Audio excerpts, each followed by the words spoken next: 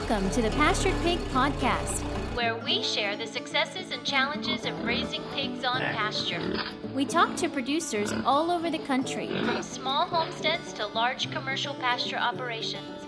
Whether you're new to pastured pigs or have been raising hogs for decades, we hope you hear new ideas and new perspectives on pasturing hogs. Here's your host, Troy McClung. Well, hello, everybody. Welcome back to another episode of the Pastured Pig Podcast. Things are getting a little chilly around here in West Virginia, and gets me excited about things freezing so we can have less mud. As far as updates go, I just wanted to say we're having a great lineup of interviews. I've got a lot scheduled, so hopefully we can pull those off. And I think, again, not promising, but I think we're going to be able to have an episode almost every week throughout through the rest of the year.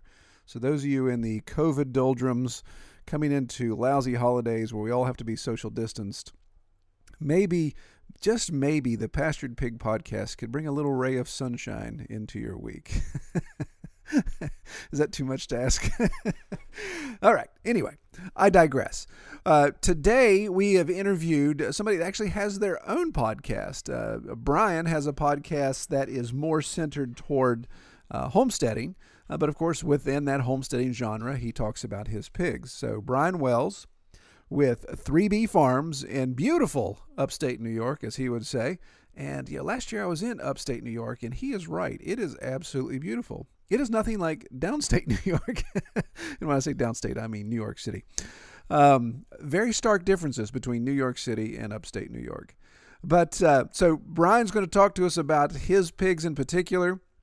And, of course, in the show notes, we'll talk about how you can find his podcast and his website and all that type of stuff. So, without further ado, we're going to jump in and talk to Brian. Right now, things up here are surprisingly warm. We've had a late Indian summer. We call it that. I don't know if that's politically correct anymore, but that's what we refer to it as. That's what I always called it when I was a kid, yeah.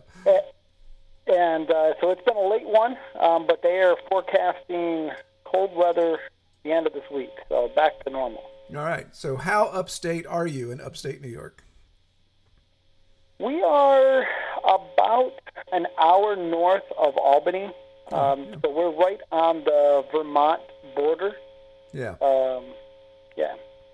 Yeah, that's some beautiful area. We were up there last year, and actually I was literally blown away when I crossed over the state line in Vermont. We were headed to Burlington, Vermont, so we crossed over Lake Champlain, and that was unbelievable. I mean, that was like storybook type stuff. I'd never seen anything that gorgeous.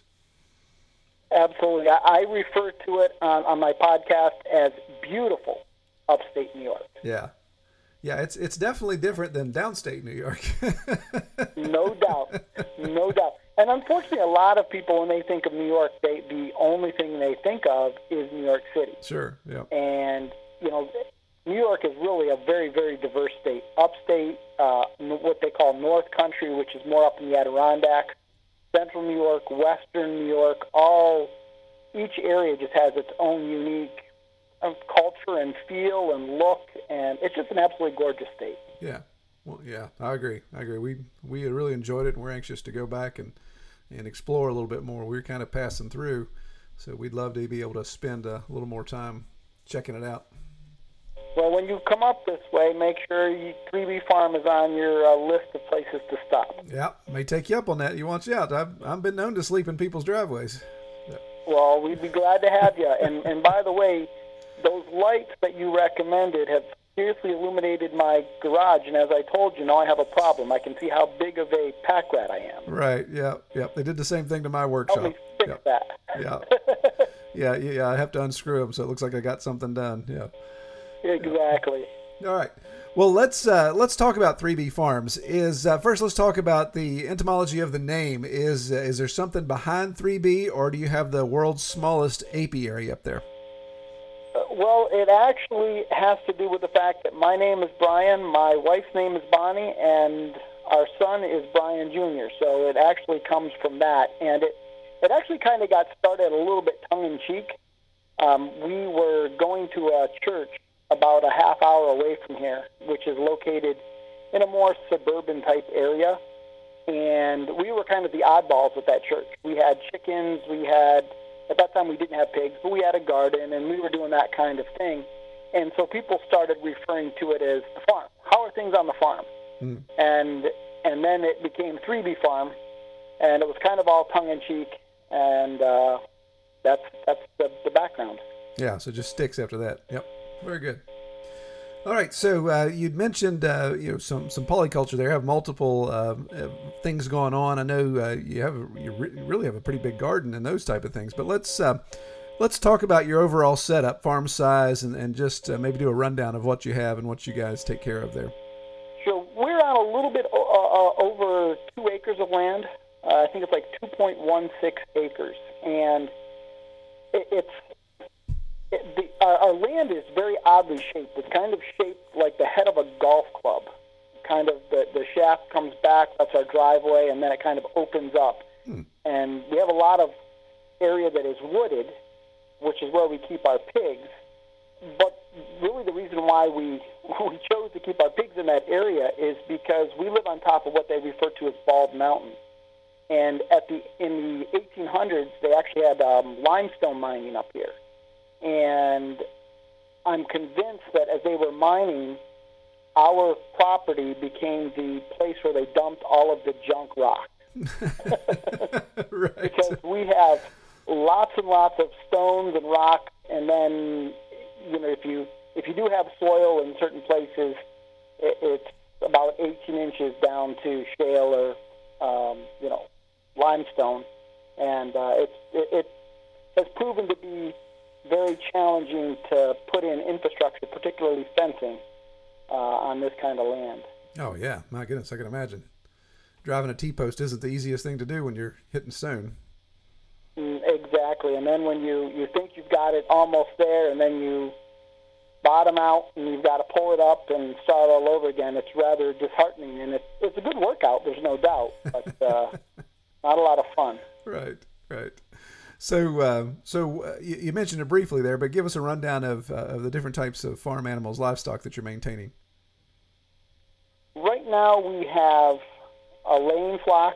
What we do every year, we cycle out our hens.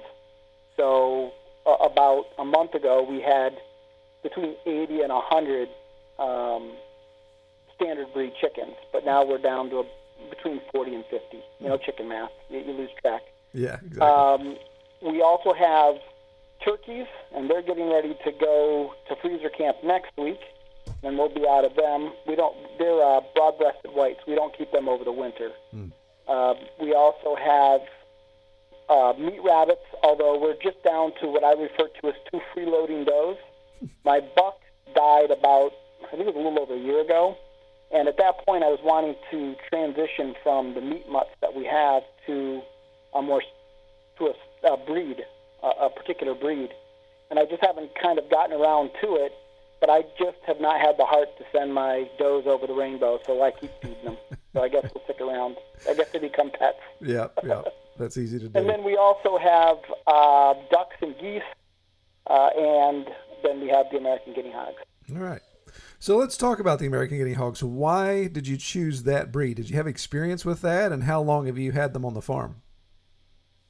I did not have any experience at all with pigs before we got the American guinea hog, except for the fact that when I was really young, my grandfather would get a couple of feeders in the spring and raise them through to the fall, and then we would send them off to freezer camp. But as far as myself or even growing up with my mom and dad, we had no experience whatsoever with pigs. I had that wooded area that I referenced before that was kind of this rocky, junky area. And not to say that it's a junky area. There's a lot of hickory and oak and those kinds of things in that area. But it just wasn't anything that I was able to do much with. And so I had always kind of in the back of my mind thought that'd be a great to put pigs. Yeah. And so my mom subscribed me to Grit Magazine. And I think it was Grit Magazine. It might have been Mother Earth News. I get both. I'm pretty sure it was Grit Magazine. The end of 2016, they had an article on the American guinea hog. And as I started reading through that article, it was just everything that I had ever dreamed of in a pig. It was a smaller breed, and with us having, not a lot of land, I knew I wanted that. It was a breed that's more docile in temperament, and at the time my son was younger, I didn't want to have an animal that I would have to worry about him being around or my wife being around, and so that really, spoke to me as well. And then I loved the fact that it was a heritage breed, and I had the opportunity, if I got involved with the breed, to help a breed recover. And you've detailed, I won't go into all of that, you've detailed that on the podcast in the past as you talk to people about the American Guinea Hog, but I really like the idea of being able to take part in that.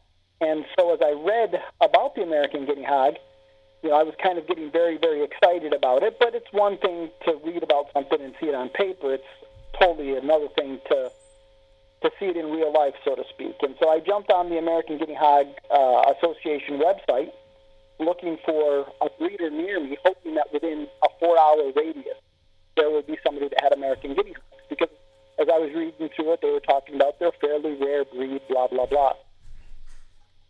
As I went on the association website, what I found is in the town just south of us. And in fact, we call it's legally the town south of us, but the kids that live there go to the same high school that my son goes to. Yeah. And there happened to be a breeder. And so I got in contact with her and made arrangements, and as soon as I laid eyes on him, I fell in love. And it was just like, that's the pig that I want. And it's been a labor of love ever since. This was in 2016 was when the article came out. Early 2017 is when I went down and saw them, and then it was, by the time I got all the infrastructure in place to house them, it was, I think, April or May of 2017 is when we actually brought the first pigs here. Yeah, so how many did you start with? Did you start with the breeding pair? Well, that's, I was supposed to start with a breeding pair. That's what I had talked my wife into, and she had given me the okay to get, a male and a female. And I had made arrangements for a female that was actually bred. And there was the lady that I had been talking to just south of us. She had a boar that I just absolutely loved. He had been a bottle-fed baby. He was a gorgeous-looking pig. And I was relatively ignorant from the standpoint of what makes a good pig at the time, and yet, I don't know, there's just something about, you can look at a pig and you can, I don't know, at least to me, you look at a pig and you can kind of see, does it look like a pig or does it not look like a pig? Yeah. If that makes any sense. Right. And it was really a nice-looking pig, great personality, and I was all excited about it, but unfortunately, she had kind of dropped the ball on the paperwork side of things, and she couldn't register him. And I was really bummed, so I started looking around for another boar. And about that time, there was a guy who was, about 3 hours south of me, who had bought a boar and 2 sows. Both sows had just barrowed, and then he had a companion borrow for the boar. And for one reason or another, he decided he needed to get all the way out of pigs. And so the gentleman that I had made the agreement with to get the bred sow, he said to me, if you can work out something with Randy and get that group of pigs, I'll refund you your money. Oh, wow. And, which obviously he didn't have to, but he was very gracious. He's a great guy. He's actually the vice president of the American Guinea Hog Association and just absolutely loves pigs. And for him, it's a labor of love as well. And so I was able to make a deal, and initially it was supposed to be me buying the boar and the 2 sows. And then eventually it became the borrow. And then the guy was having a hard time. He thought he had the piglet sold, and he wasn't able to get the piglet sold. And so when it was all said and done, I went from 0 to 14 hogs. My wife is very, very gracious and forgiving. Very much like your wife. Yeah, sure, exactly. We are blessed men. Yeah, can tolerate a lot for sure. That's great, man. I love that. Absolutely. That's chicken math applied to pigs. And so we ended up with 14 pigs, and then at one point, because of some unfortunate fencing mistakes on my part, I had 33 pigs here. I learned a lot about bunny math as it applies to pigs. And that certainly was way too many pigs for the small area that I have here. Yeah, even for guinea hogs, that's a lot. To move them, and we're back down to a more manageable amount now. All right. So even with that number, I assume you guys are not just raising those for your own personal consumption. You're doing some commercial sales with that, right? Correct. We do. It's one of those things I've been trying to figure out my market, and over the last 4 years, and just about when I think I've got it figured out, something else heads my way. But really what I've been doing is trying to, first and foremost, it is definitely about raising food for us. And, for me, it's just a big part of why we do what we do. It's not so much about, it's that we know what's not in our food, if that makes any sense. Yeah, absolutely. And so we're definitely raising pigs for us. I've also raised pigs for other people. So the first part of December, I have 4 pigs that are scheduled to go to freezer camp.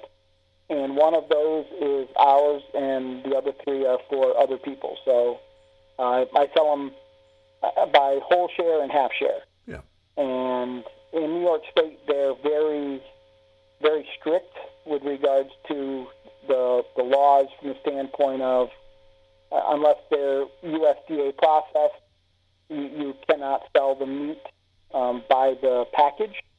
Even if it's at a state-run facility, it still can only be sold on the hoof, so to speak. Yeah, yeah. So I do that, and then I sell feeders to people, and I sell breeding stock. Because, the other thing that I mentioned was that I got into this to really help the American guinea hog breed recover. And so I've been, very, very fortunate to be able to help other people get started into American guinea hogs, whether it's by, raising feeder pigs or by, starting their own breeding herds. So yeah, it's a lot of fun. Yeah, so as far as raising feeders and people looking to start a breed line, how far have you seen people travel to come get your hogs? I had some people come up from Virginia. That's the farthest that they've come. Wow. So far to get pigs from me. A lot of it has been people that are within, an hour and a half, 2 hours. Sure. I had a lady that bought a pig from me this spring that was about 2.5 hours away from me up in Vermont, and unfortunately things didn't work out, and I had to drive the 2.5 hours. She came and picked up the pig. I had to drive the 2.5 hours up there to get the sow and bring her back and all of the piglets. So that was a very, very interesting situation, but it worked out really well for me because as a result of that, she had bought a female for me that she had wanted bred. So I bred the girl back to her father because that was the only boy I had at the time. And I took the pig up there. The pig was just one of the sweetest pigs I've ever had. Absolutely loved this hog. And she farrowed, the entire time she was up there, I was texting the lady back and forth because I always try to follow up with people, make sure things are going well, and, are there any kind of questions? Are there any issues? Because I want to make sure I'm doing right by them. I want to make sure I'm doing right by the breed. I want to make sure I'm doing right by the pigs that I sell. And so the pig was up there, and the whole time she's texting me back how sweet of a pig she is and how much she loved her and how much she was thankful that I had sold her the pig. And on Thursday, I get a picture from her of all the piglets, and she was just over the moon, overjoyed with this litter of piglets. And on Sunday, I'm sitting in church, and my phone's going crazy, and I pull it out, and there's this barrage of texts how this pig had turned around and it had turned nasty. And she was scared of it, and she was afraid to have her grandkids around it, and so on and so forth. And really what it ended up being, after I kind of talked to her, and now that I've had the pig back here on our farm, is that she was used to being around goats. Mm. And there are things that you can do with a kid in front of a mama goat that you cannot do with a piglet in front of a mama pig. Right, yeah. And so it was just a matter of the mama was being protective. Yeah. And, that's one of those things that I think, and I think you would agree with me on this, you want a certain level of protectiveness from the mother, especially if you're keeping them out on pasture. But there's a fine line between aggression and protective instinct. Right, yeah. And somebody that's brand new to pigs isn't going to pick up on that. Yeah, and exactly. I mean, you made a good point there. Being used to goats, and those are not two comparative animals when it comes to interacting with young. There's times you scoop up a piglet, you better be ready to dash off, because exactly. You better be able to hurdle that fence. Exactly, because she's going to come after you. Well, like you said, it sounds like it worked out in the end. But yeah, it's kind of that learning curve that you have. I know you run into that when people buy livestock off of you and they're not 100% sure what they're getting or what they're doing. And that's one of the things that I really try to, especially with the American guinea hog. It's a bit of a different breed, and it's a lard hog. It's a low and slow proposition. It's not the buy it in March and take it to the freezer in November. That's not that. So I really spend a lot of time when people contact me about buying piglets off of me in asking questions and educating them on what the animal is and what it isn't, and trying to make sure that it's a good fit. And I've turned people down from getting piglets for me because I just didn't feel like it was going to be a good fit for them. And at the end of the day, I didn't feel like it was going to be a good fit for the pig. And I didn't want it to be a black mark on the breed. Yeah. And so, I really try to be very selective. I would rather pass on a sale than to put a pig in a bad situation. Yeah, that's great. It's very, again, for me, helping this breed recover is a huge part of that. And you don't want to put the breed behind the eight ball, so to speak, by having those bad situations. One other thing, I back to the lady up there in Vermont, one of the good things that ended up coming out of that is she had bought a boar for, there's actually two things, great things that came out of this whole situation. First of all, she had bought a boar to start her own breeding program up there, and when I saw the boar was just, it was a nice-looking pig. And so I was able to work out a deal with her in some barter for some feeders in the spring to be able to bring him back to the farm. So now I have two unrelated boars that I'll be able to, hopefully in the future, sell breeding pairs, where in the past I hadn't been able to do that.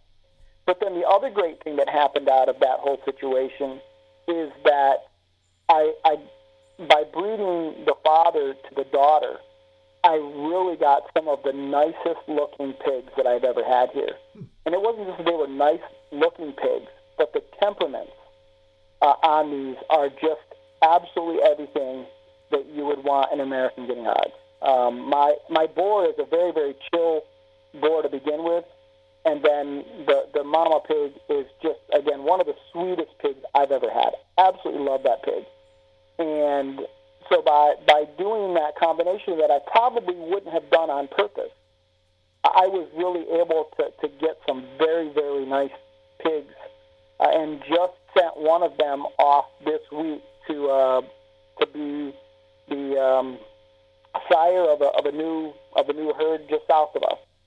And the thing that was really cool there is that the guy that was buying the pig, he's actually raised other breeds before, and he was just blown away by the temperament of that pig. Yeah. He was just taken back by how chill and docile and just how friendly it is. And so that really, in the end, it all worked out well. Excellent. All right. Well, good. So obviously with guinea hogs and your maturity dates, how are you managing to overwinter those? What's your infrastructure like when it comes to your pasture and then overwintering your hogs? That's one of the things that is a huge challenge for me. and that is that during the summertime they have, they're not huge paddocks, but they're good-sized paddocks where they have access to especially great when in the fall when the wind's blowing and those hickory nuts are dropping around, they just go crazy. It's like crack to them.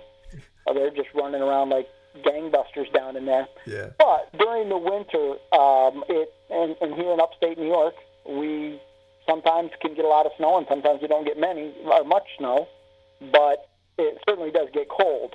And so for us, the biggest problem is the watering situation. That's just something that I have not been able to solve yet, besides just carrying water by 5-gallon buckets full. Yeah. So what I really try to do in the wintertime is I try to, and it's really with all of my animals in the wintertime, I really try to concentrate and consolidate animals as closely together as I can, keep them in mind, that obviously there's issues with that. And so, I'm constantly, I'm lucky that I live not too far from a local town barn where there's a big, huge pile of wood chips. And so I'm constantly putting the carbon diaper on it, I guess, as Joel Salatin calls it. Right, yeah.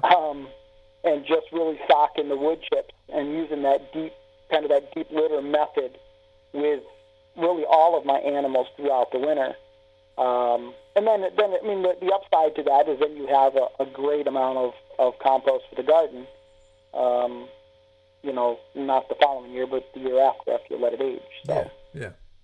Yeah. No, that's great, and you got to do what you can. There are times that I lament not having a cold enough winter that it freezes, because we end up just having a muddy mess for about 3 months, and it gets a bit frustrating. But yeah, and that's why that's where again it kind of is. It's kind of a catch-22 situation. This summer was a very, very dry summer for us up here. I think it was for you, it was a little bit more of a wet summer, but for us it was a very dry summer. Yeah. And from a garden perspective, that sucked. But from a pig management perspective, it was awesome, because everything, it wasn't super hot, but things were kind of dried up.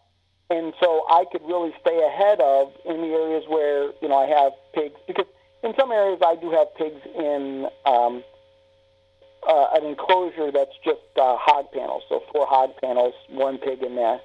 And so I was able to really stay ahead of putting the wood chips in there and, kind of doing that deep litter thing. Where in the spring and in the late fall, when you're getting all of that rain, it sometimes is a challenge to stay ahead of that. And it's just that muddy mess. Yeah, I bet. So the fact that you're on just a little over 2 acres for the entire property, how much do you have designated for your pigs? I would say right now, roughly, it's tough to say, but probably about a third of it would be for my pigs. Yeah. A lot of the wooded area is for the pigs, and then I do have, again, a couple of those paddocks that are set up that are the 4x4s, for hog panels. My goal, and I'd hope to do it this year, but then with the whole COVID thing, we put all of our effort and energy and money into the garden, trying to make sure we could grow enough food. Right. But there's a strip of woods that I have, and part of it is I've never really discovered where the boundary is, but my property butts up against the Old Town dump. And so it's all capped off. It's been capped off for 30 years. But there's a buffer zone there between me and the dump that I don't technically own, but nobody's going to give me any grief if I put up some temporary electric fence and put some pigs down in there. Yeah, absolutely. And so my hope this year had been to kind of do that and really have a little bit more of a rotational system where I could take the pigs off of the ground that they're on now and kind of just rotate them around, and I could set up probably 2 other nice-sized paddocks. But obviously that didn't happen this year. Hopefully next year that'll take place. Yeah, definitely.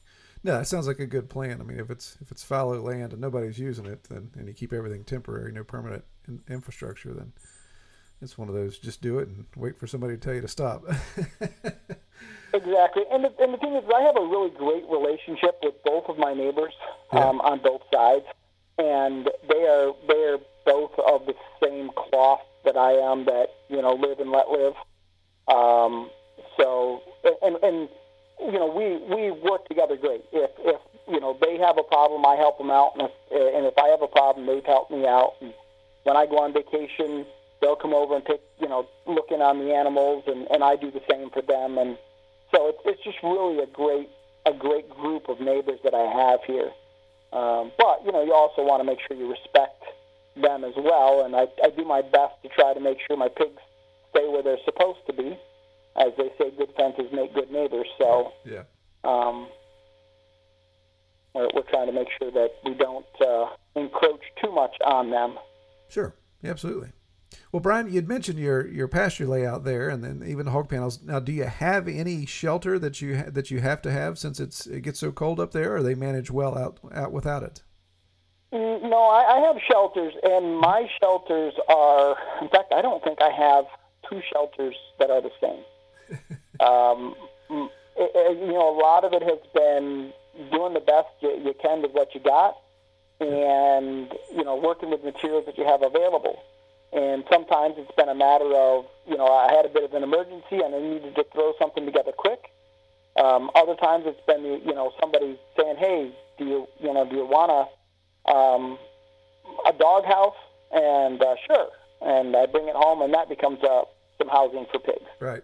So right now, I have one house that is made out of pallets covered in plywood with some old tin on top of it. One of my shelters is basically it's an A-frame with some old tin on it. Another shelter is the dog house that we brought from a coworker's house. And then I also have it was supposed to be a hoop-style chicken coop, except that when I built it thinking I was doing the right thing by using pressure-treated 2x6s on the base.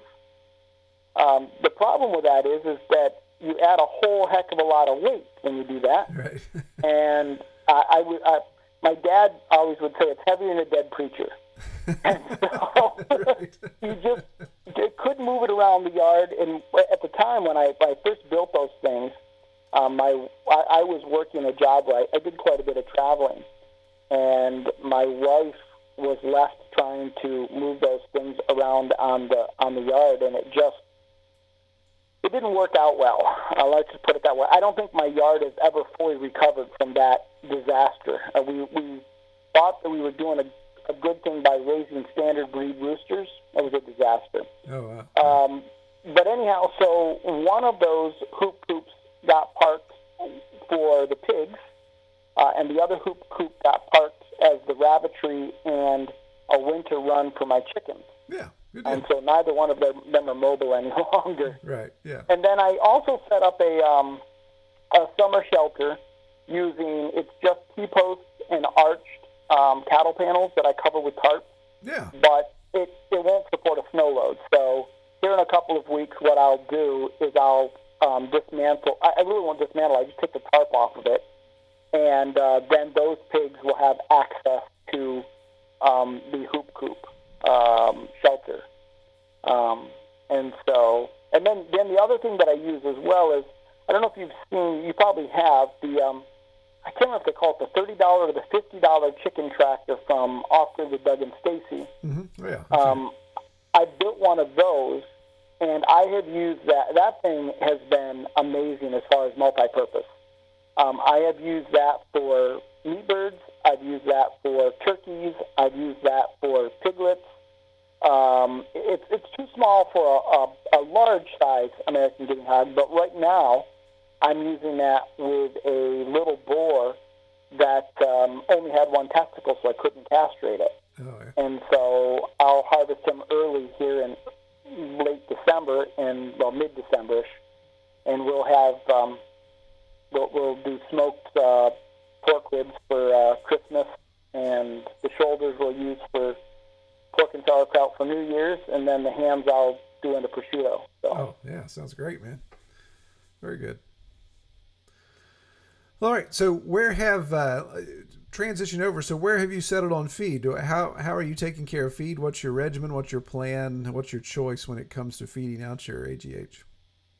Yeah, that's been something that I have really experimented a lot with feed. When I first started into the American Guinea Hogs, I was doing I had a sprouting system, the 5-gallon bucket sprouting system, and I think I was running it about 4 or 5 days, I think, on the just to get it to the condition that I wanted, because I was using a mixture of barley, rye, and oats, and the rye sprouted very quickly. The barley sprouted fairly quickly, but the oats took forever to sprout. And so in order to get kind of what I wanted to see, I think I was taking it to about 5 days. So I had 5 buckets, and I was just rotating them through that. And then I was mixing in a hog mineral. But that really was very labor intensive. And when I really sat down and figured it out, when I first started doing it, I was able to source the barley from a local farmer. I was able to source the oats from a local farmer, and I was able to source the rye from a local farmer. So it was and I was really getting a great deal on the rye. So it was fairly cost effective, but being able to get the rye kind of dried up, and then in New York State, they implemented the Farm Brewery Act here. And so then barley became more expensive. Mm-hmm. And so I was left with oats, and then I was buying wheat from a local feed store. Well, when I sat down and I did the math on it, I really wasn't saving a whole heck of a lot of money doing it, and I was putting a lot of labor into it.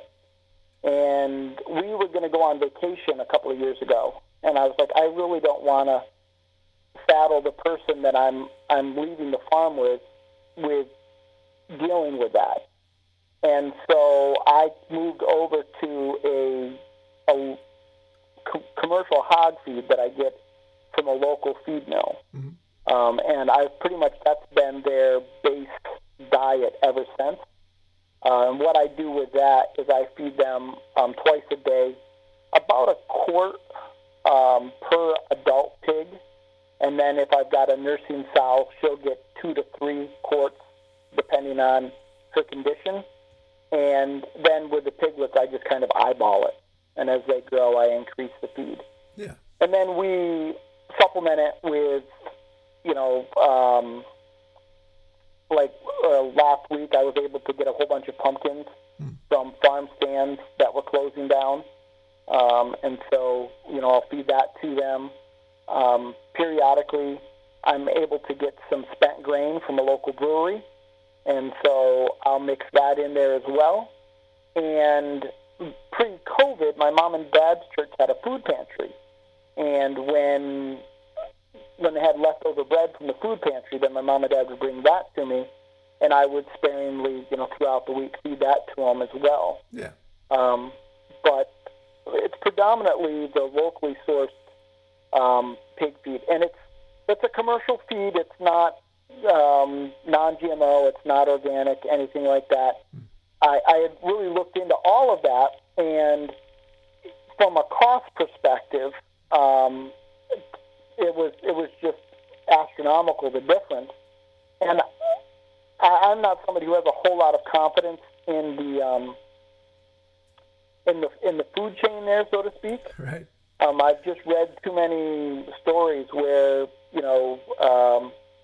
quote unquote organic grain. Well, let's say conventional grain went on the boat in Turkey and it came off as organic grain in the United States. Right. So I would much rather buy from a local guy, even if he's using, conventional methods, because I know I'm getting what I'm paying for. Yeah, that's been my attitude as well. A, first of all, because it's cost prohibitive, but B, I'm the same way. If I'm going to, lesser of the evils to me is to buy conventional and knowing it was raised local, and at least you know what you're getting there.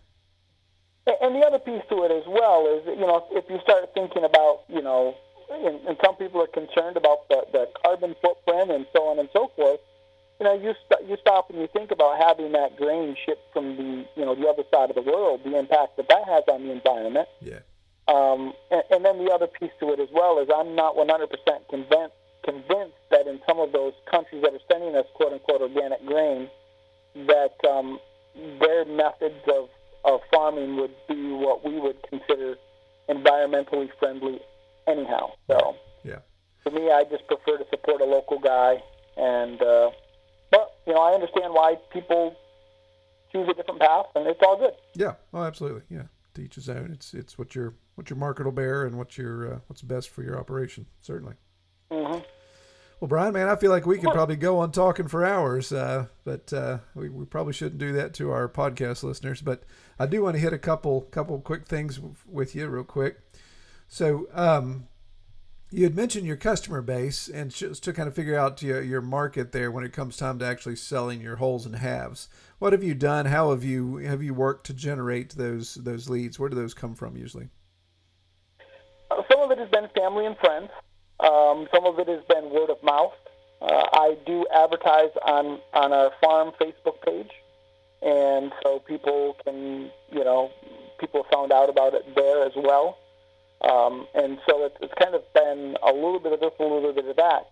A recent sale that I had came from another farmer. Somebody reached out to a friend of mine, and he didn't have any pigs available, but he sent them my way. And that's one of the other things that's been great. Now, this particular individual is not an American guinea hog person. He raises, I call them pink pigs. I'm not exactly sure what the the breed is.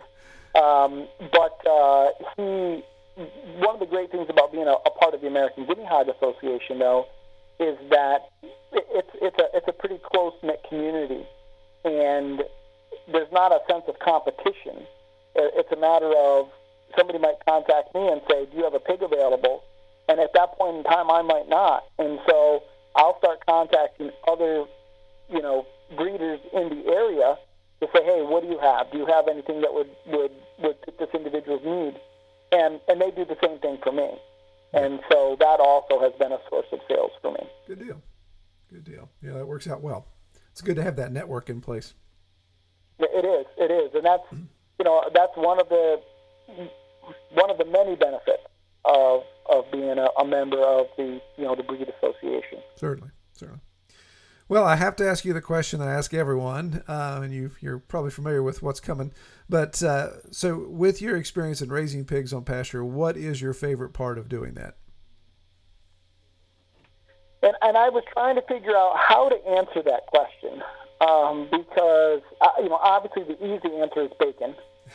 That's right. I think that's a given. The easy answer. Yeah. They taste great, but I just there's so much enjoyment and satisfaction that comes from it. It's a matter of knowing that I'm helping a breed recover. There's a sense of satisfaction that comes from that. Being able to, when you sit down to your dinner and you look at your plate, and on your plate, 75, 80% of your food came from your homestead. That's an awesome feeling. In fact, this past Sunday, it wasn't pork; it was a goose. My mom and dad came down, and we had roast goose and we had roast duck. It was the first time I'd ever had goose. Loved it, but looking at that plate, like 95% of the food on that plate on Sunday was stuff that we had a hand in raising and growing or processing here on our homestead. Yeah. So I think that's another huge part of it. And just pigs are fun. They have such great personalities, and I can just sit and watch pigs all day. Yeah, they're just a hoot. So yep. I love them. I've told my wife, especially my boy, I've told her that the day that he leaves this farm, whether it's going over the rainbow or I sell him on to somebody else, I will cry like a little baby. And I just, Make no bones about it. Yeah, that's good. That's good to have that connection with your livestock, definitely. Well, before I ask you the question about how people can find you, I do want to point out to everyone that Brian does have a podcast of his own. It's homesteading related, and it's called the Homestead Journey Podcast. It's a really good podcast. You guys need to check it out if you're interested in more of the broader scope of homesteading and small farming. It's very entertaining. I like I like your variety of topics. So it's good stuff. But other than your podcast, Brian, how can people find out more about your setup? Well, we are on Facebook, probably too much on Facebook and Instagram. On Instagram, they can find us, the Homestead Journey. I think it's the Homestead Journey. I don't think it's the Homestead Journey podcast, but try either one. You'll find us. The same thing on Facebook. We also have a farm page, so 3B Farm on Facebook as well.